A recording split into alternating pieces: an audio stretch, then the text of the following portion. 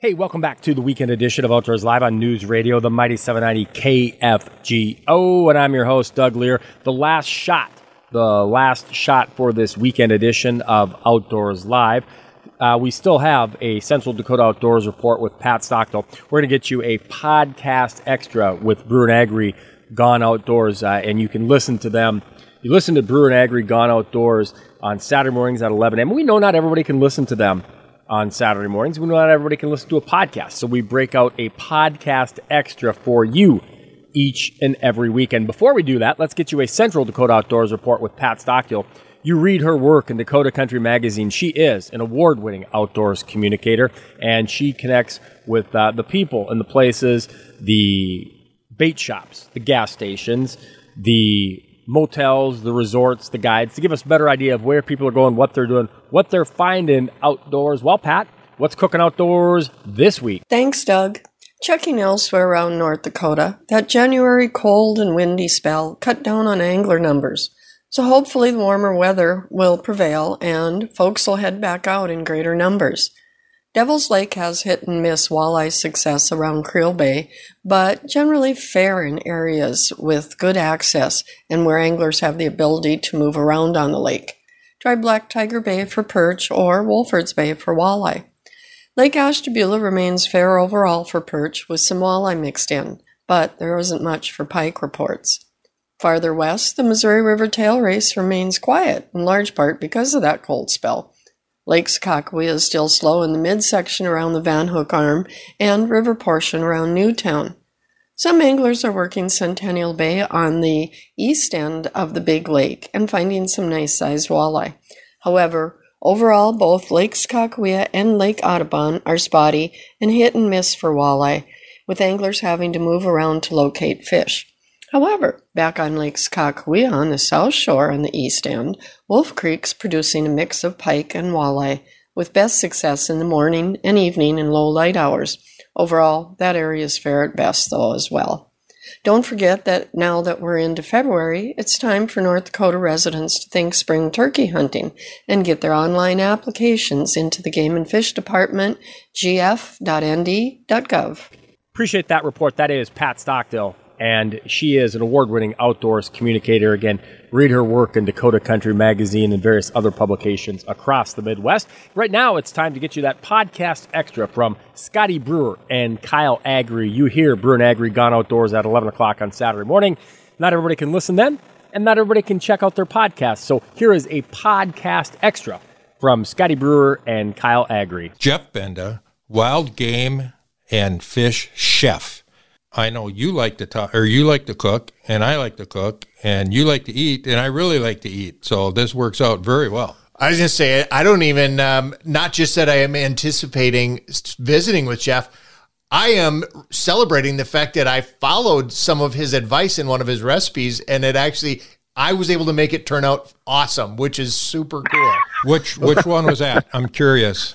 The venison bacon. Oh, yes. Yes. Oh, nice. And I had some of that, and it was very, very good, by the way. I haven't made it, but I'm going to. So we have Jeff Benda. Jeff is, like I said, a wild game and fish chef.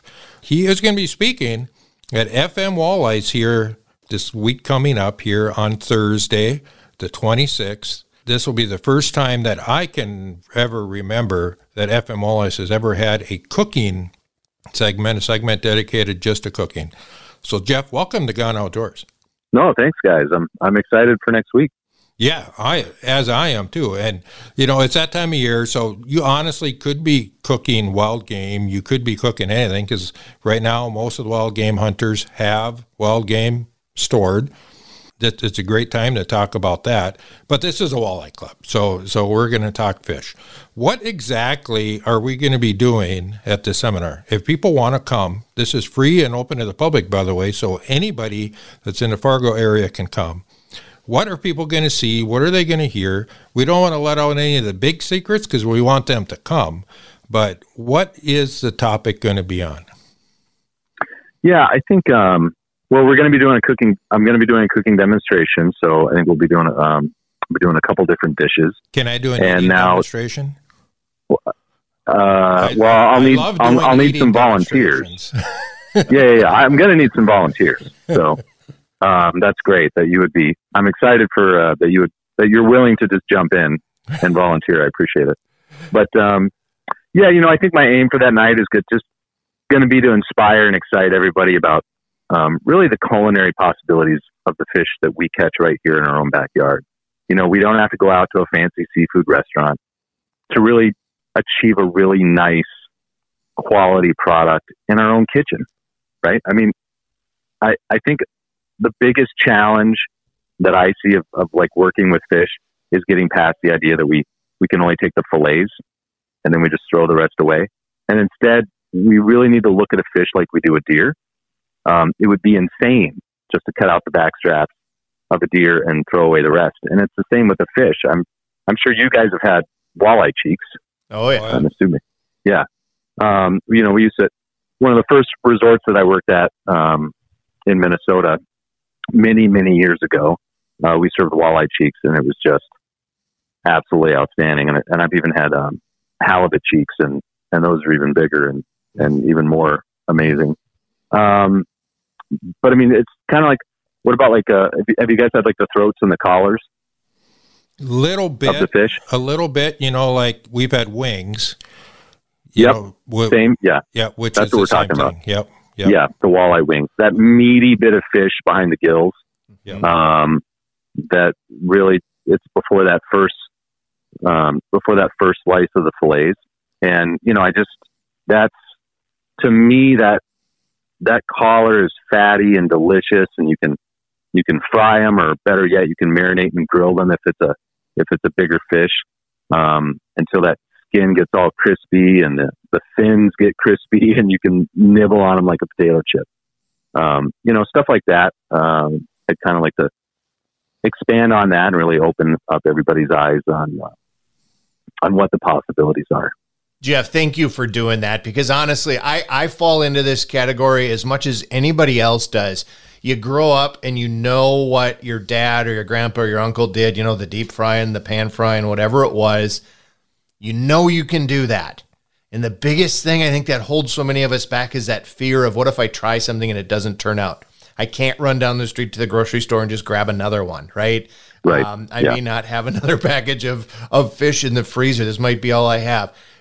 Seeing someone like you as an expert is really going to help give confidence to all of us to know that we can make something more than just those things we've always done. And really, it's very simple things that I really want to touch base on. And even like if I've got a fish that's 20 inches or less, a good eater, I really like to save a couple of those. Like if I've got a handful, I really like to save a few of those, scale them, gut them, gill them, and then grill them whole. You just are able to get all that meat off of that fish. It's a really nice presentation, very simple. It just takes a couple of little technique things that we'll talk about that night, just to make sure that it doesn't stick to the grill. But it's very simple. It's just some pretty simple tips that we'll talk about that night. Hey, Jeff, let's talk about that just a little bit more. Sure. When I was a kid, we scaled almost everything. That's just how we cleaned fish.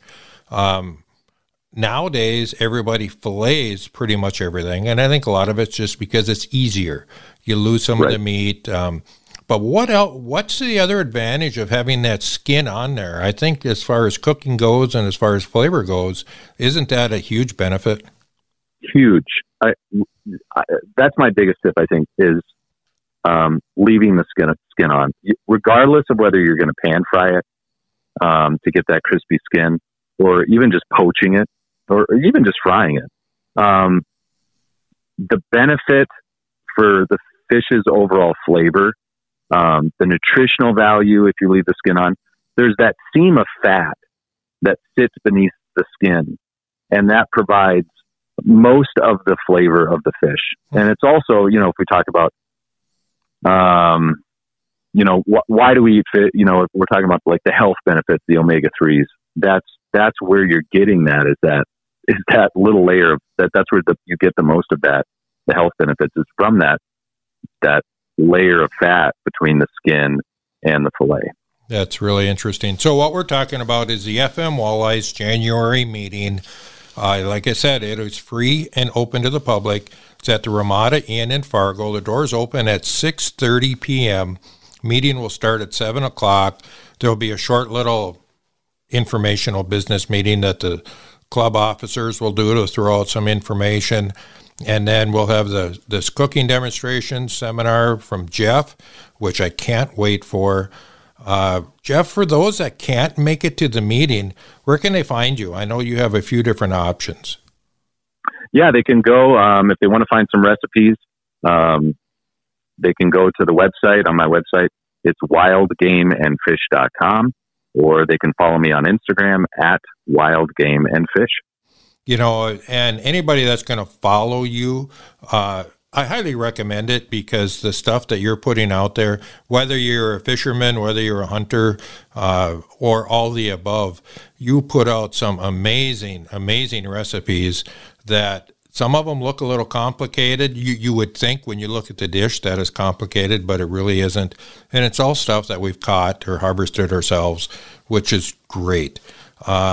Thank you, Jeff, very much for what you do, and thank you for coming to FM Walleyes here this week so you can teach a little bit to all of our members. It's huge. So, and thank you for coming on Gone Outdoors. You bet, guys. And for all those who are coming, get there early, get a front seat, because you might just be able to get a taste of what I'm cooking. Ooh, I'm on my way there right now. There's going to be a line outside the door. Well, it is going to wrap things up for this weekend edition of Outdoors Live. Appreciate the podcast extra being made available by Scotty Brewer and Kyle Agri. Make sure you check out them Saturday mornings at 11 o'clock. And then also you can check out their podcast at kfgo.com. This has been the weekend edition of Outdoors Live on News Radio, the Mighty 790 KFGO and FM 104.7. Till next time, I'm Doug Lear reminding you, as always, keep your lines tight and your powder dry. Have a great one out there.